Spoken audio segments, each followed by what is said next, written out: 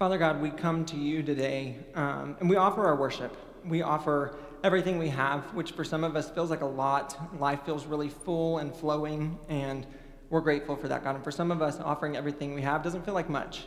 But it's all yours, God. So would you help us by your Spirit, God, just lay ourselves at the foot of your cross today, Lord. Would you use this word to shape us, to guide us, to mold us deeper into your image, Lord. I'm grateful for the freedom we celebrate to be able to come and worship together.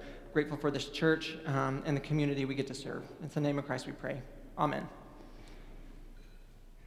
I usually start when I'm teaching up here with a joke about how my name is Jeremiah Smith and I'm the senior pastor, but I can't do that today because he's actually here. So my name really is Jason. I really do have the privilege of serving in our student ministries, which for us means youth and college. So I get to oversee middle school, high school, and college ministry here at the church. I've got an incredible team of volunteers and leaders that help make that possible. So many of you serve in so many ways, and parents that are awesome. And I'm grateful to be able to come and teach this lesson especially. I've got a lot to say about this. I have notes up here mostly to make sure I don't overshare. So if anything today sticks out to you, if you want to have deeper conversation about it, please reach out to me. I would love to continue this conversation about what it means to serve where we're at. I also just love how this whole thing unfolds, because I think you get to see a really fun side of Jesus right here as he's about to ascend. I will say today may not be anything you haven't heard before if you've been around the church for a while, and I think that's really beautiful. I think sometimes when we hear teachings from Scripture, we can take them as like ethical urgings, like we should have better ethics, our morals should be better.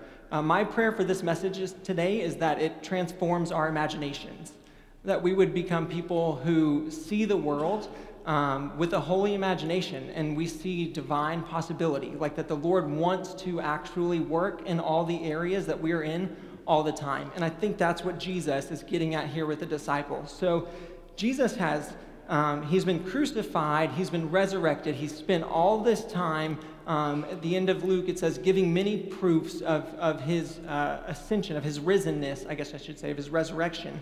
He's given all these proofs, and now we're coming right up to the end of that. This is kind of his last thing to share with his disciples. He says, "Don't leave Jerusalem," this is verse 4, "but wait for the gift my Father promised, which you've heard me speak about. John baptized with water, but in a few days you will be baptized with the Holy Spirit." Then they gathered around him, and they asked, "Lord, are you at this time going to restore the kingdom of Israel? Lord, is this the moment where you're going to bring this kingdom?" And I absolutely love it because Jesus does what Jesus does, and that he doesn't really directly answer their question. He's just like, I hear you. That's just not even the right question. Let's ask a different question. He reframes it. He says, it's not for you to know the day or the times the Father set by his own authority, but you will receive power when the Holy Spirit comes on you. You will be my witnesses in Jerusalem and Judea and Samaria and to the ends of the earth. He's reframing their question, and he's really trying to reframe it in the light of everything that he's taught them over his whole ministry with them. There's a couple definitions I just want to get clear for us here. I don't want us to hear this through, our language. I wanted to hear it through the language it was written in. So when he says, you will receive power, this is a word that implies might. It implies like action or deed. Like you will be filled with the mightiness necessary to do these deeds I'm calling you to. It's not just metaphorical power. It's not like you'll feel strong. It's you are going to be emboldened to actually do things. When the Holy Spirit comes on you, you're going to be emboldened to do things. They're asking about political power. They're like, hey, is the kingdom coming? Are you going to establish the kingdom of Israel, the political nation of Israel? And he says, you're going to receive power. It's not going to be political power. It's going to be a different kind of power. And in this power, you're going to be able to bear witness. Power is used dozens of times in the New Testament. It's in Corinthians and Colossians, and Philippians is one that's really notable, that I may know the power of his resurrection. It's the same word, that I might know the power of the resurrected Jesus. That's the power he's saying is available to you, the power of the resurrection. And that in that power, you're going to bear witness. You're going to bear witness. Again, this isn't just you're going to speak about. Witness here implies like legality. There's a legal nature to this. You will be a witness, like you would stand in front of a judge and testify to this thing.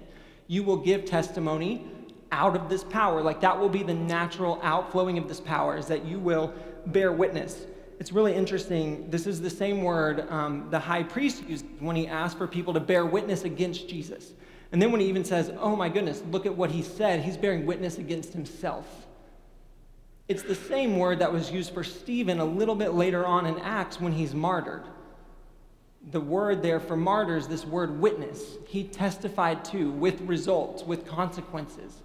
So Jesus has said, hey, you're looking for a political power. It's a different kind of power. If you've ever read the Gospel of Matthew and you want to know about kingdoms and power, Matthew's a really good place to land because Matthew's writing to a Jewish audience, and essentially his whole book is lining up the political kingdom they wanted, and he's laying that over the kingdom that Jesus was bringing in. He's kind of juxtaposing them together. That's why the birth narrative starts with this ruler named Herod and these magi. So just for a minute, we got Christmas coming up. We have any who's our big Christmas people? Like we've already got our tree up. We're listening to Christmas music. I know you're in here. Where are my people? I see some hands. All right, I love you. I know you might get some shame for the next couple weeks. It's okay, stand strong. It's worth, just hold strong. Martha and I have Christmas music blaring all the time. Sorry for the rest of the office. But I say that to say when the Gospels open, and they open with the story of Jesus' birth, they juxtapose very intentionally the reaction to his birth. One from a political power, right? You have Herod, and what does he do? He panics. He freaks, and he orders the genocide of all these young children out of fear of the political power rising. But then you have these magi who show up, and they recognize there's a kingdom here as well. They bring gifts fit for a king. But they don't panic. They bow down and worship because they understand this is going to be a different kind of kingdom. They bring gifts that anoint. The whole time, Jesus has been saying the kingdom is coming. In fact, it's his very thesis. After he's baptized by John, the first thing how we have recorded of him teaching is, repent, for the kingdom of the heavens is at hand. So they're saying, is now the time that this kingdom's going to come? And he's saying, we've been together for 3 years, right? Well, I'm going to walk you through this one more time. The kingdom is here and it is coming, but it's going to probably look different than you might think. N.T. Wright writes a lot about this, and he points out that the words Savior and Lord are political words. Like those words come from titles for Caesar. Jerusalem at this time is occupied by Rome, and so Rome is the head of that region. Caesar's the head of Rome. Those words, Savior and Lord, are political terms. But in Scripture, they're co-opted for Jesus, right? It's the saying, the powers that you're looking for are here, but they look different. They don't look like a king on an earthly throne. They look like a king on a heavenly throne. Martha referenced it a little bit ago. I think Jeremiah 29 paints a really, really good picture of this. And we may not be living in ancient Babylon, but I think there's something really incredible to be said for what it means to live in exile, like to be citizens of a new kingdom. The idea that, hey, you're going to contribute to the culture. And I'm saying all this because in a minute, we're going to talk about how that's happening here in the church. We're going to talk about how it's happening in our community, the things that are available. But if we talk about those things without laying good foundations, again, you're just going to hear a list of things you need to add to your to-do list, and that's not the intent of this at all. My hope is that when you read this, that the Holy Spirit would do in you what he's still doing in me and began doing years ago by totally reframing the way that we see the world, to understand that we're actually not citizens of the land that we live in. Like we, as believers, we have citizenship in a heavenly kingdom. We are citizens of a heavenly kingdom. And we are sojourners, is what Scripture would call us here. We are wayfarers or wanderers here. It's like we're living in exile. Now, I'm kind of living in exile because I'm from Oklahoma and I live here now, and that's okay. I've learned to love it. I've learned what it means to be a Jeremiah 29 kind of person, that there's a good work to do in Texas for the Lord. Of course, you can't really equate what ancient Israel was going through here. But the idea that we need to be mindful of where our allegiances lie or where our hearts are really found and what kind of power we're looking to for saving. Because what Israel has said here, what the disciples are saying is, we've seen this power. Now come and bring your kingdom and set yourself up on this political throne. And Jesus has said, you have seen the power and you'll see even more of it. And I will ascend to the throne, but it's not a political throne. Your saving won't come from politics. It won't come from cultural dynamics. It comes from on high. Keep in mind where you're a citizen of. You are a sojourner, Psalm 119. You're a sojourner on the earth. We read Philippians 3. Our citizenship is in heaven. From it we await a Savior, the Lord Jesus. Living as exiles means that our spiritual identity is greater than any other kind of identity we could have. So here's what that looks like as believers. It means you're not a blank Christian. Like, I meet a lot of students, we talk a lot, it's great. I get to meet so many people through my job, I absolutely love it. And a lot of times we try to qualify who we are right at that beginning, right? Like, I'm a business major, I'm a this, I'm a that. Well, a lot of times as believers, we want to classify and we want to say, well, I'm a conservative Christian, or I'm a liberal Christian, or I'm a this Christian, or I'm a that, and we go through. It's not just political. Any moniker you would put in front of Christian has to be removed. That's what we're saying here. We're believers. Like, we are citizens of a heavenly kingdom. And in that, of course, we engage the world. We're going to talk about how we engage the world. That's not just a calling, it's an overflow. But our first allegiance is to the risen Christ. So we are believers, first and foremost. We look to Jesus for our saving. We do engage the world we are in. Jeremiah 29, that's what he says. All these people who are in exile are like, we can't wait to get out of exile. And the Lord says, you just need to be planted where you are. Do I have a plan for you? Absolutely. Can I work this for good? Absolutely. But working it for good looks like you being invested where you are. He goes on in that passage to talk about building homes and planting gardens, things that take time. Pouring into the culture of where you're at. What does it look like for the kingdom to come? The picture he's been painting the whole time is for us to bring the kingdom here on earth, to be the actual representatives of Christ, to herald his news. So, the kingdom is here and it's coming, it's already, and it's not yet. If you think of a kingdom like the domain of a ruler's will, Christ has risen. It says in rising, he's defeated the powers of evil and darkness in the world, and he uses us, which is really incredible, kind of crazy, that of all the ways he could do it, he looks at you and says, and you'll be my messenger. You go forth. Being a citizen of a new kingdom doesn't mean we're waiting for heaven. It means, Lord, on earth as it is in heaven. There will be a day when everything is righted and like all the tears are wiped away, and I know that so many of you long for that day. I know that we've experienced things that are heavy and hard and we can't wait, and I say to that, amen. But as believers, we are called to bring that heaven here on earth through this power that's available to us, to go and be his hands and feet, like quite literally to be his hands and feet out into the world. So it's all ready and it's not yet. I told you guys I'm from Oklahoma, and I'm proud of that. I'm very proud of that. I moved to Texas, I guess it was 2016, so it's been a while now. I say y'all instead of you guys. Oklahoma's isn't that weird, like you can say y'all, you can say you guys. Now I just say y'all. My children have Texas birth certificates, which was hard for me, but it's fine. My marriage license is also Texas. I have a Texas driver's license. I'm here.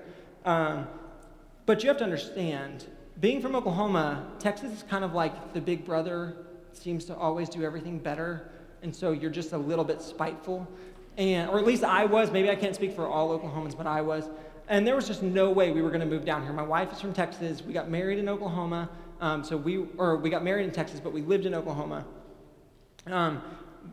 We lived there for a couple years, and then we had some things happen in our family that just the Lord used to immediately change my outlook. And it wasn't an outlook on the state of Texas. It was more an outlook on obedience.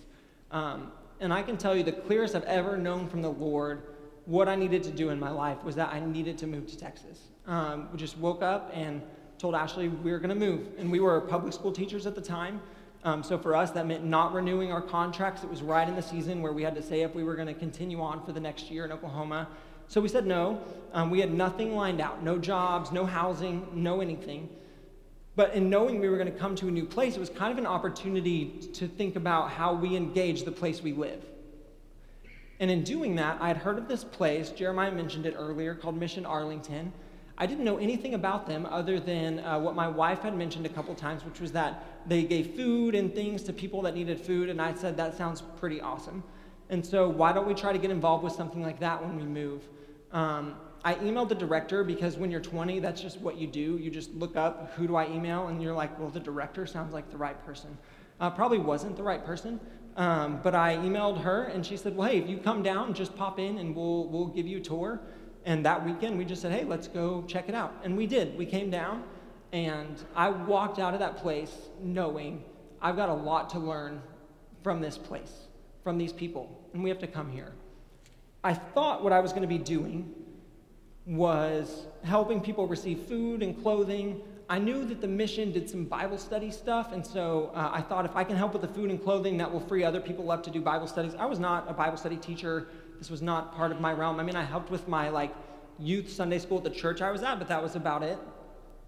And I didn't realize that we were going to live as missionaries for the next 2.5 years right here in the city. I was so naive and was told kind of that we were being naive, but we just knew that the Lord wanted us to be here, and so we came. And I remember receiving the keys to the house we stayed in. I remember walking into that house, and it wasn't anything like I had imagined it would be, and we lived like missionaries here in the city, and it was beautiful, and it was wonderful.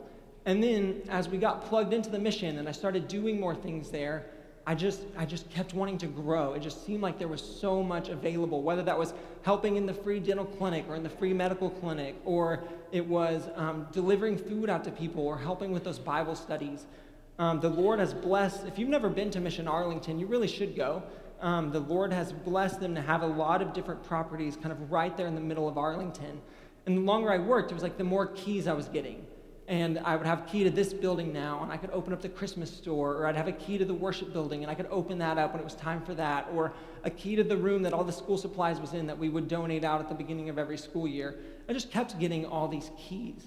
And I didn't realize at the time how many keys I was getting for my spiritual walk as well, how the Lord was really just reframing how I see the world and the ways in which I engage it. Some quick examples of that: Thanksgiving. We have any we're pumped for Thanksgiving. It's coming up.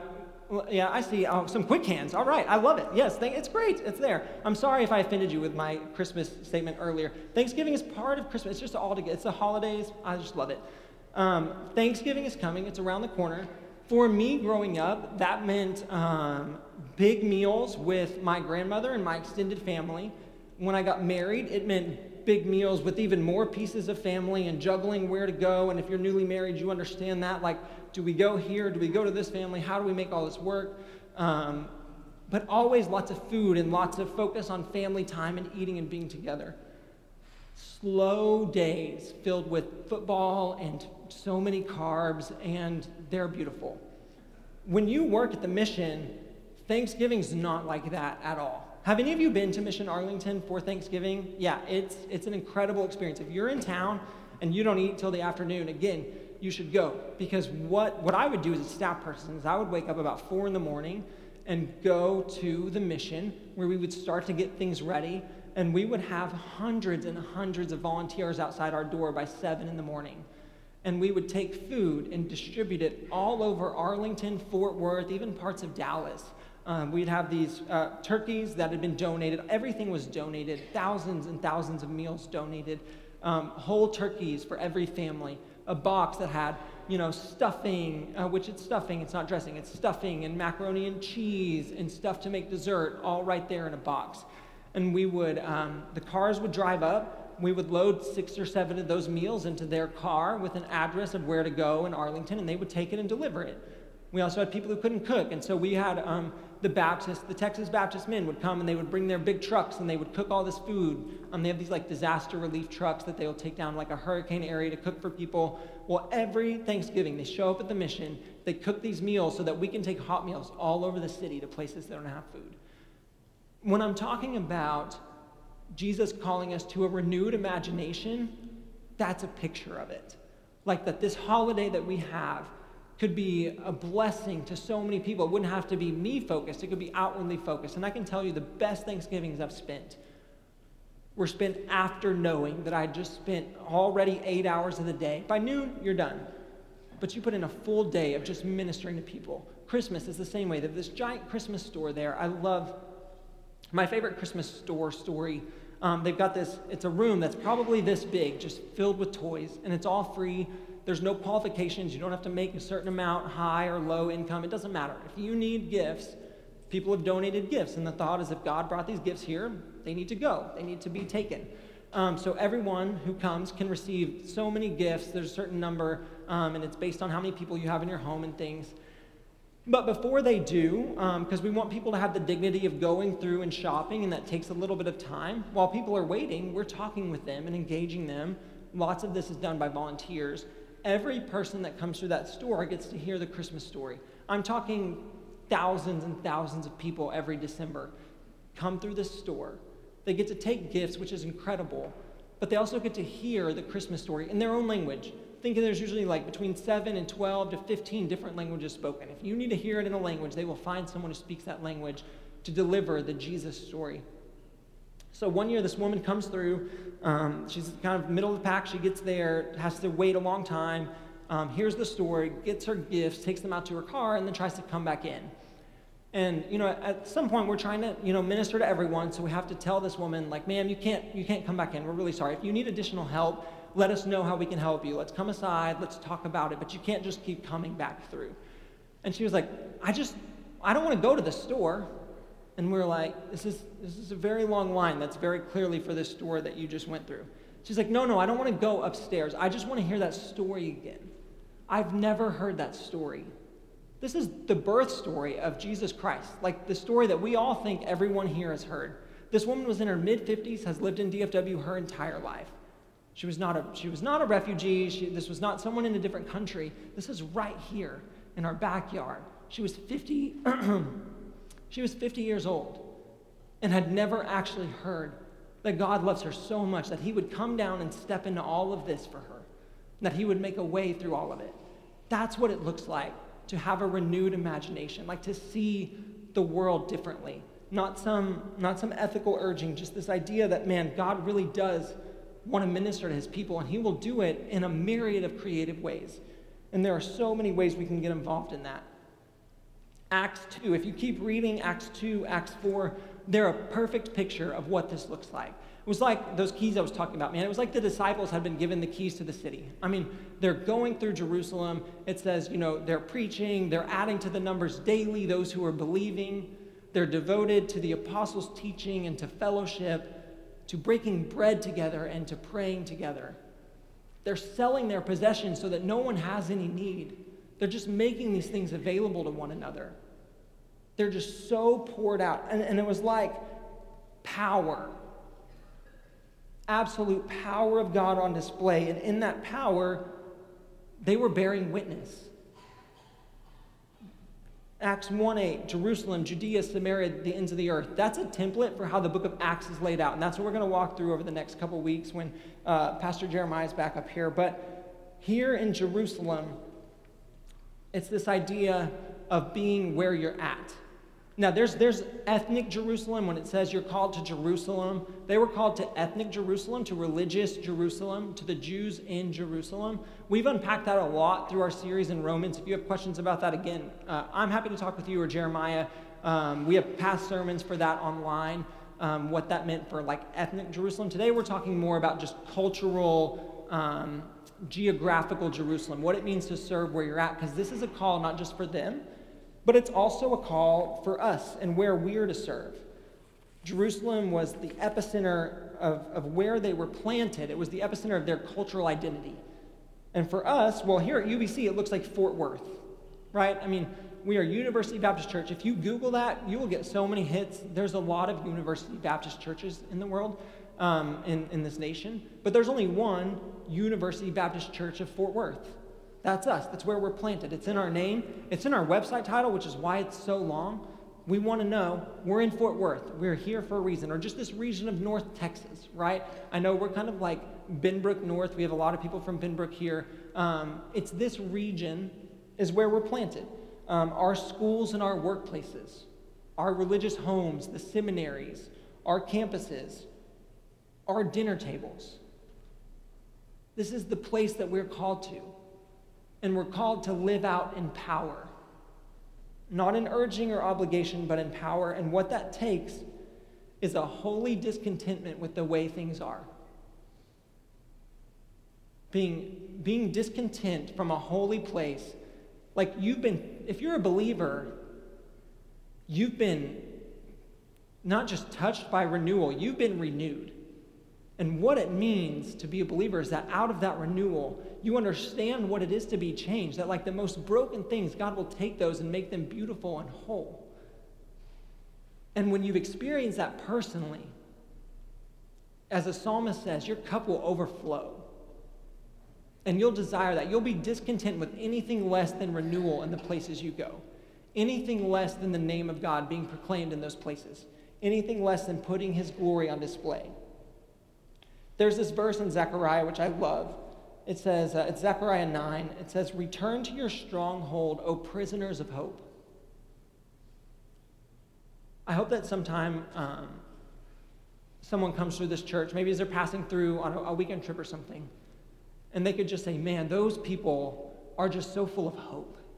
It's like they're prisoners to hope. If we're going to be slaves to anything, right, may we be slaves to hope, like to believing that things can be better, to not being numb to the way that things are, or not being disheartened by how it is to the point that we just want to take our hands off, but that we would be prisoners to hope, that we would believe better things can happen, because we're doing this not in our own power. We've seen this renewal, having tasted it and seen that it's good. We want to put it on display. So the question is, where's our Jerusalem? Like, where is your Jerusalem? I will make one note here, and then I'm going to just talk about a bunch of things the church is doing that are awesome.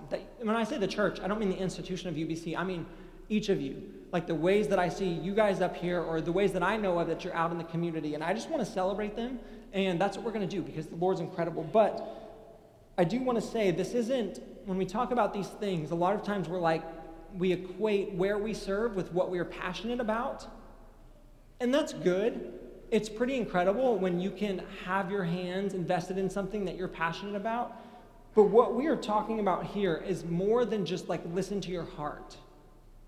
It's more than just go where your heart leads. Because Scripture is pretty clear that sometimes your heart is deceitful above all things. We're talking about a commission given by Jesus. It's that we can't direct this path on our own. Because if we're directing it on our own, 99% of us in here are just too busy, or just don't feel like we have the resources. No, this is about letting Christ direct where we go. Dallas Willard has this quote. He says, "The abundance of God to our lives, our families, and our ministries is not passively received or imposed. It doesn't happen to us by chance. The abundance of God doesn't happen to us by chance. It is claimed and put into action by our active, intelligent pursuit of it. We must seek out ways to live and act in union with the flow of God's kingdom life." We must seek out ways to live and act in union with the flow of God's kingdom life. This is not passive. This is very, very active. And in doing that, here are just some things I want to highlight, ways in which I see our church, University Baptist Church, serving in Jerusalem. And it's, one, Sunday morning Bible study. Man, we are here together. These doors are open. Anyone can come in here and worship with us. You can come early if you want, lots and lots of donuts and coffee. Sit in an enriched class, or come upstairs to youth, or go down to the children's area. There's a spot for everyone on Sunday morning here. There's a spot for everyone on Wednesday night here. We have regular Bible study. We are devoted to these teachings and to the Lord and glorifying Him in them. There's space. Martha mentioned how we are ministering to this school that we are so happy to partner with, Seminary Hills Park, and the myriad of things that we do over there, like providing resources, providing people and manpower when they have projects, just knowing them and being present, having an ESL ministry that's right across the street from them and ministering to those families that way. We have mom groups that are meeting, whether that's at the ELC in our Early Learning Center. We have an Early Learning Center. If you don't know, it's open Tuesdays and Thursdays for children from like really little, maybe 6 months old, to preschool. That's a ministry. That's not a fundraiser. That is a ministry. It is to minister to those families and those children.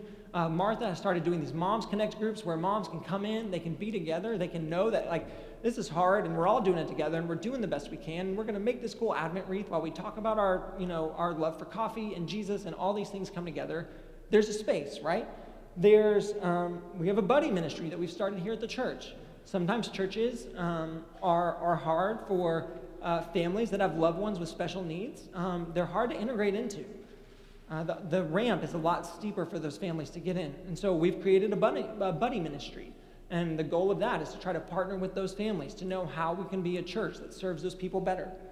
We have Renewal, which comes on Wednesday nights for anyone. Is open. Caroline Poe, who was up here doing announcements, has tons she could say about what renewal is and looks like, and it's for everyone in the church. We have children's things that happen in those spaces. We have discipleship groups. The idea is that we can be in here together and you can see and kind of know one another, but you can't intimately know one another. So we have these small groups that meet all throughout the week to get to know one another, to share life together, to honor the Lord together through reading His Word. We have grocery delivery and food outreach that happens every week. So many of you donate money or you bring in groceries, and there's a bunch of you that come up on Monday mornings and sort those, and then we get to go deliver them throughout the week. But not only is it just taking groceries to people, but man, the drivers see that as their Jerusalem. Like those are the people that they're called to, and they get to know those people. Some of those people on those grocery delivery routes have come to faith because their drivers have faithfully witnessed to them through food, through macaroni and cheese as a gospel tool. That's pretty incredible. Our school campuses that we're on, our high schools, we have kids at like a dozen different high schools and middle schools, not to mention all the elementary schools represented. Missional places we can go and serve and be involved for the betterment of those places. I do the youth and the college ministry, and I wanted to take a minute to just highlight, that was really far from my face, sorry y'all.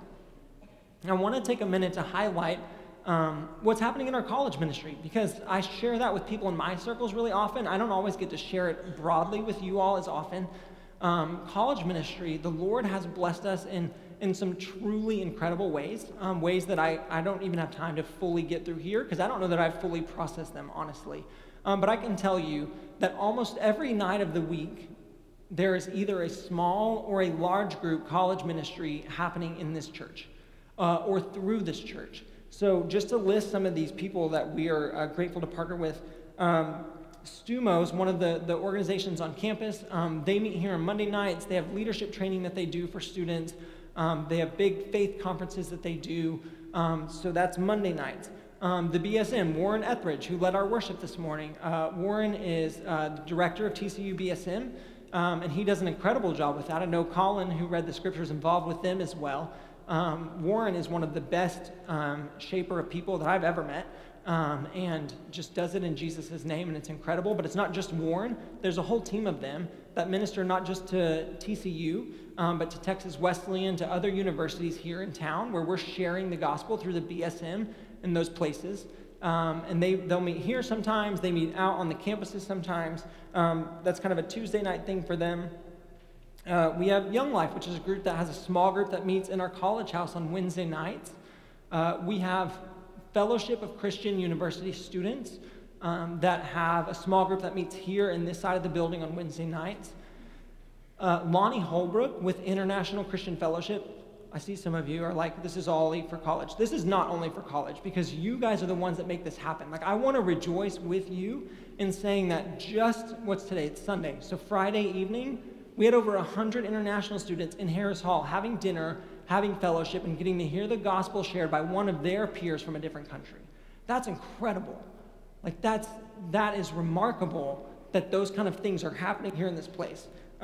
We have Chi Alpha parks with us. They've used our building for different things. We have our own college ministry, which is the table. We're meeting on Thursdays right now. We're gonna start meeting back on Sundays so we can bring back dinner. I know, amen for dinner, in the spring. If you were to add all those things up, you're looking at, on a minimum, about 400 students a week that are being served through the college ministries happening through this place. Like we've said, man, if we're University Baptist Church and this is our call, then we're going to take it really, really seriously. And that's not just for the young people here. Like you guys as a church make that happen. And I want to say thank you, and that it's incredible to be a part of. A couple of years ago, some of those college students, we're talking, and there's this growing heart to minister within this arena of foster care and adoption in this church, and it's awesome. It's kind of confusing when you're navigating that as an 18 to 20-year-old, because you feel it, you feel the burden for it, but you're not going out to foster or adopt, right? You're in a dorm. You're making ramen in a coffee pot. You're not ready. But the burden was there, and the desire was there, and the hunger was there.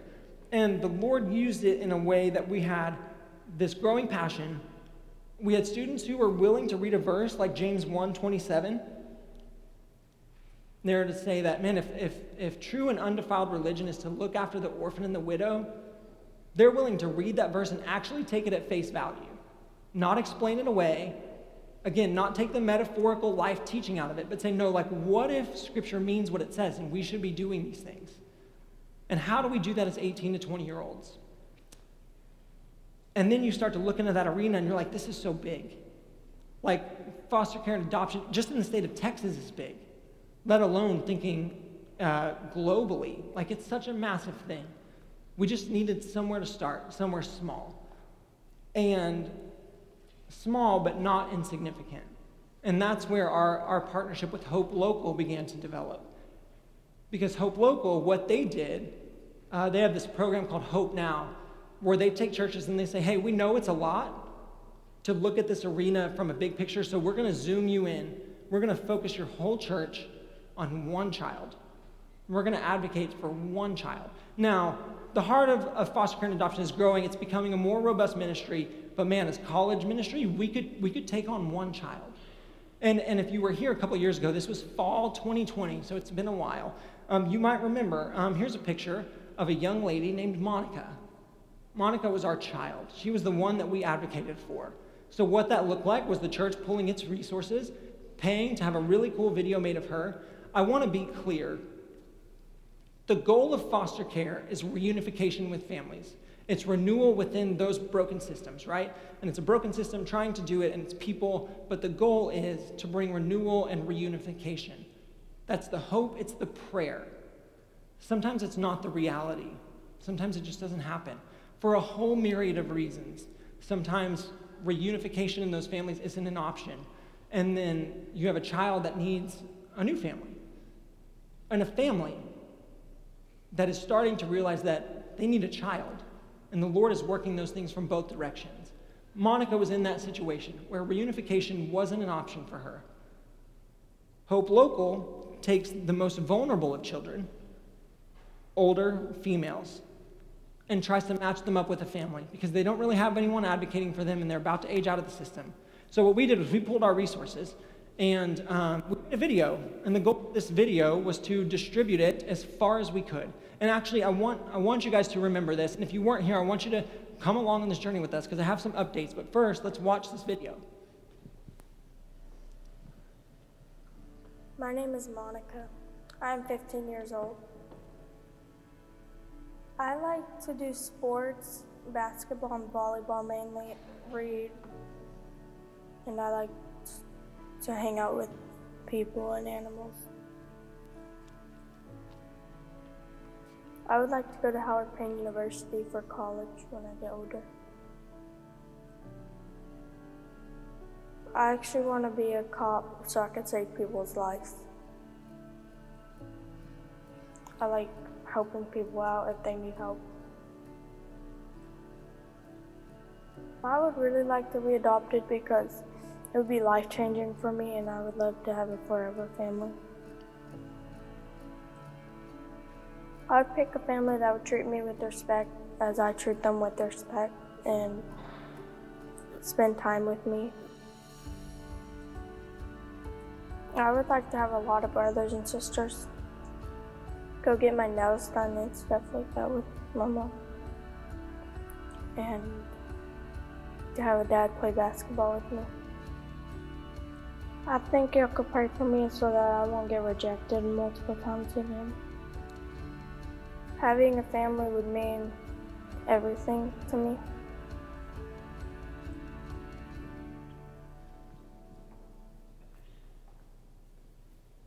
That video was made in the fall of 2020, and we advocated for her. we distributed the video as far and wide as we could. We made masks because this is when the mask mandate was in place, and it was really awesome. We got the mask shipment, and literally the next day, the mask mandate was lifted. So I still have all these masks that say, "Pray for Monica," if you have something you want to do with those. But the thing is, we were all in. Like, we were sold out. We were ready to go and do whatever we could for this young girl. And I'm so happy and elated to tell you guys that Monica has been united with a family. And this has just happened in the last couple of weeks. 4,208 days in the foster care system. Yes, absolutely.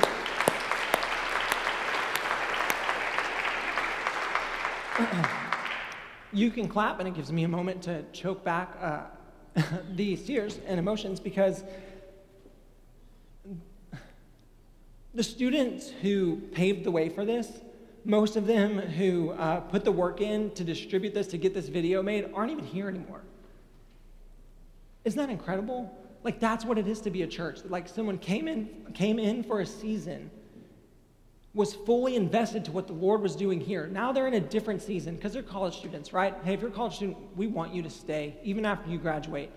But if the Lord takes you to Houston or to Utah or wherever, we want you to have served in a way here that you can take that abroad. And they're doing those things abroad, but the impacts are lasting here.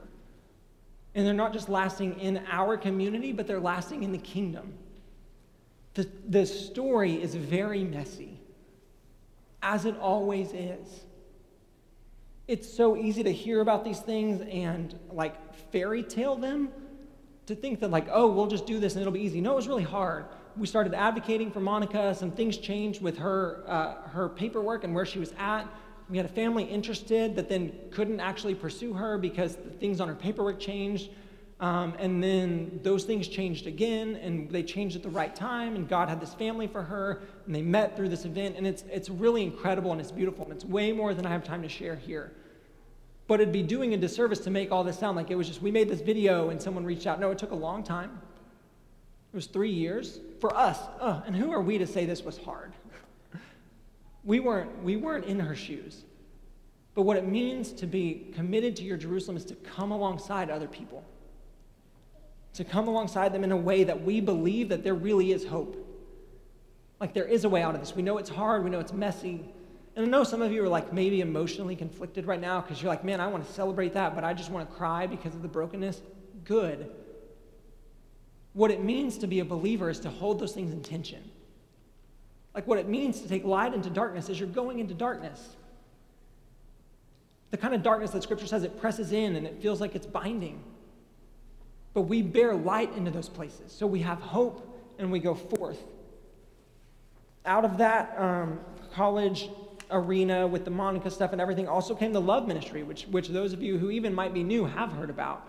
Because we are doing that. It's where you can bring resources here to the church to minister to those families who have endeavored into foster care and adoption, and we take those to those families when they have need. If you're interested in that, Chance Hutter, who's sitting down here in the front, he and his wife Jordan lead that ministry. They do an incredible job, and it's been really cool how the Lord has grown that to try to meet the physical and the spiritual needs of those families, but really to be a place where everyone in the church realizes there's a role for us to play. That's why we're here as a church, is to mobilize each other, to equip one another to go out and to serve. Not even here. Places abroad. Well, you just saw two of them, right? We saw Buckner and Hope Local, who do incredible work. They'll be in the Welcome Center. Please stop by when you leave. Honor those people for their time here. If you have any kind of pull on your heart, they'll be there. They'd love to talk with you and just resource you. Like I said, Mission Arlington is not a far drive from here. You can serve with them 7 days a week, 7 a.m. to 7 p.m., especially Thanksgiving's coming up. If you have that and want to bring that in, there's the Presbyterian Night Shelter, there's Beautiful Feet Ministries, there's Academy 4, there's Meals on Wheels. There's so many places we can serve. There's your own businesses that you own, mobilizing the places that you have, or your tables in your homes, your front door, your neighbors. What it looks like to be engaged in Jerusalem is being really fully invested where you're at. I have so many statistics I could rattle about the number of families facing hunger, or like the institutes of poverty in our culture here in DFW. I've got a whole list of them. But if your mind isn't open to it, then you won't hear it.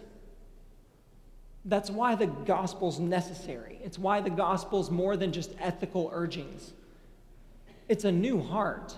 Martha read out of Ezekiel. In Ezekiel it says, I'm going to remove your heart of stone. I'll give you a heart of flesh. It's renewal. We've got to be a church that's renewed. We've got to be a church that's willing to live a little bit differently. Or like a lot differently. To understand that we might have to say no to good things to say yes to better things. Because again, if you're functioning on like a to-do list, all of this just sounds like, man, this is just one more thing I have to do. The church is always telling me I'm not doing enough. Please don't hear that. Please don't hear that at all. The call here is that there's so much for us to do out of the overflow of our heart, but we might have to, as believers, be willing to say no to good things, to say yes to better things, to say no to working like your 15th late night this month, to show up to the dinner that your neighbors have invited you to every month for the last 2 years, to get to know them, to know the people that you're with. You might have to say no to that extra practice so that you can come and put your kids in a faith community where they see there's other kids their age walking out their faith really intentionally and wrestling with the same questions they're wrestling with, giving them a space to do that. Jerusalem, this will be kind of the final point as we wrap up here, was a hard place for the disciples to go back to. It wasn't just like, hey, this is your hometown. It was, hey, this is the place that just murdered your Lord and Savior. That's where I want you to go back to. Like the place of your deepest hurt is what Jesus is telling them. The place of your deepest hurt. I want you to go back to that place. I want you to think about how that would land on you. And then understand that in Luke 24, it says the disciples went back with overflowing joy. They went back filled with joy into the place of their hurt because they were bringing this gospel into it. They weren't going in their own power, but in the power of Jesus. You're going to face hostility. You're going to face hardship. For some of you, this might not be like your workplaces. It might be like your mother. It might be broken family relationships. It might be your children. And you're having to hold on to hope for them when it seems like maybe they've lost hope for themselves. Wherever it is, we are called to be present in these places with an imagination that is renewed, believing that there's hope. I'm going to invite UNA back on the stage, and I've got some students who are going to come help me. They can come up here to the front. We're going to end with kind of one final song here and a doxology. And in this song, we are going to pass out little keys for you. This is actually a big key. Some of them are very tiny. So parents with littles, be mindful of that. But we've got enough keys for everybody. And I want you guys to take this key, and I want you to keep it somewhere where you'll see it if you can. Like, don't just tuck it away or throw it in a purse and move on. Put it on a key ring, put it on your nightstand or on your car dash or somewhere where you're going to see it kind of regularly. And this key, I hope, will remind you of a few things. I hope it will remind you that, first of all, this world isn't our home. When you see a key and you think about home, I hope this key will remind you that you, as a believer, are a citizen of a new kingdom. And if you're not yet a believer in Jesus, like all this is new and you're kind of learning, I hope this key would challenge you. I hope you see it, and what you see in it is an invitation. It says in Revelation, Christ says, I stand at the door and knock. I stand at the door and knock. Maybe you need to open the door for him. So one, man, we're citizens of a new kingdom. But we're here. So two, man, this is our temporary home, but it is our home. So how are we engaging our home? There's a bunch of ways we could do that. But man, at the very least, we all have an actual home that we can open. And I firmly believe the gospel is going to advance across kitchen tables and across couches, sitting with one another, getting to know the people in our lives. People who we're close with and people who aren't yet believers. Remember, we're not being just driven by our passions here. This is an imperative from Jesus. But he says you can't do it in your own power. So as you process whatever this key means to you, as you pray and you ask God to expand your imagination for the community that you live in, that you could see renewal in this place, remember that it's in his power. It's in his power that we go to bear witness. At the mission, we had this saying. It was, you can tell someone John 3:16 all day long, but if their stomach is growling in their ears, they can't hear you. So some of us are going to be called to maybe spend a little bit more of our time looking at people who might be unseen. But some of us might be called to do a little bit more sharing with our mouth and testifying in that power to the goodness of the Lord. So whatever this key means to you, as you listen to this next song, which talks about going into hard places with Jesus and doing hard things, what I want you to ask the Lord in prayer, you can do it there with your family, you can do it alone, is, Lord, burden my heart for what your heart is burdened for. I don't want to be directed by my own passions. Lord, burden my heart for what your heart is burdened for. That'll be our prayer through this song, and then I'll come up and close us.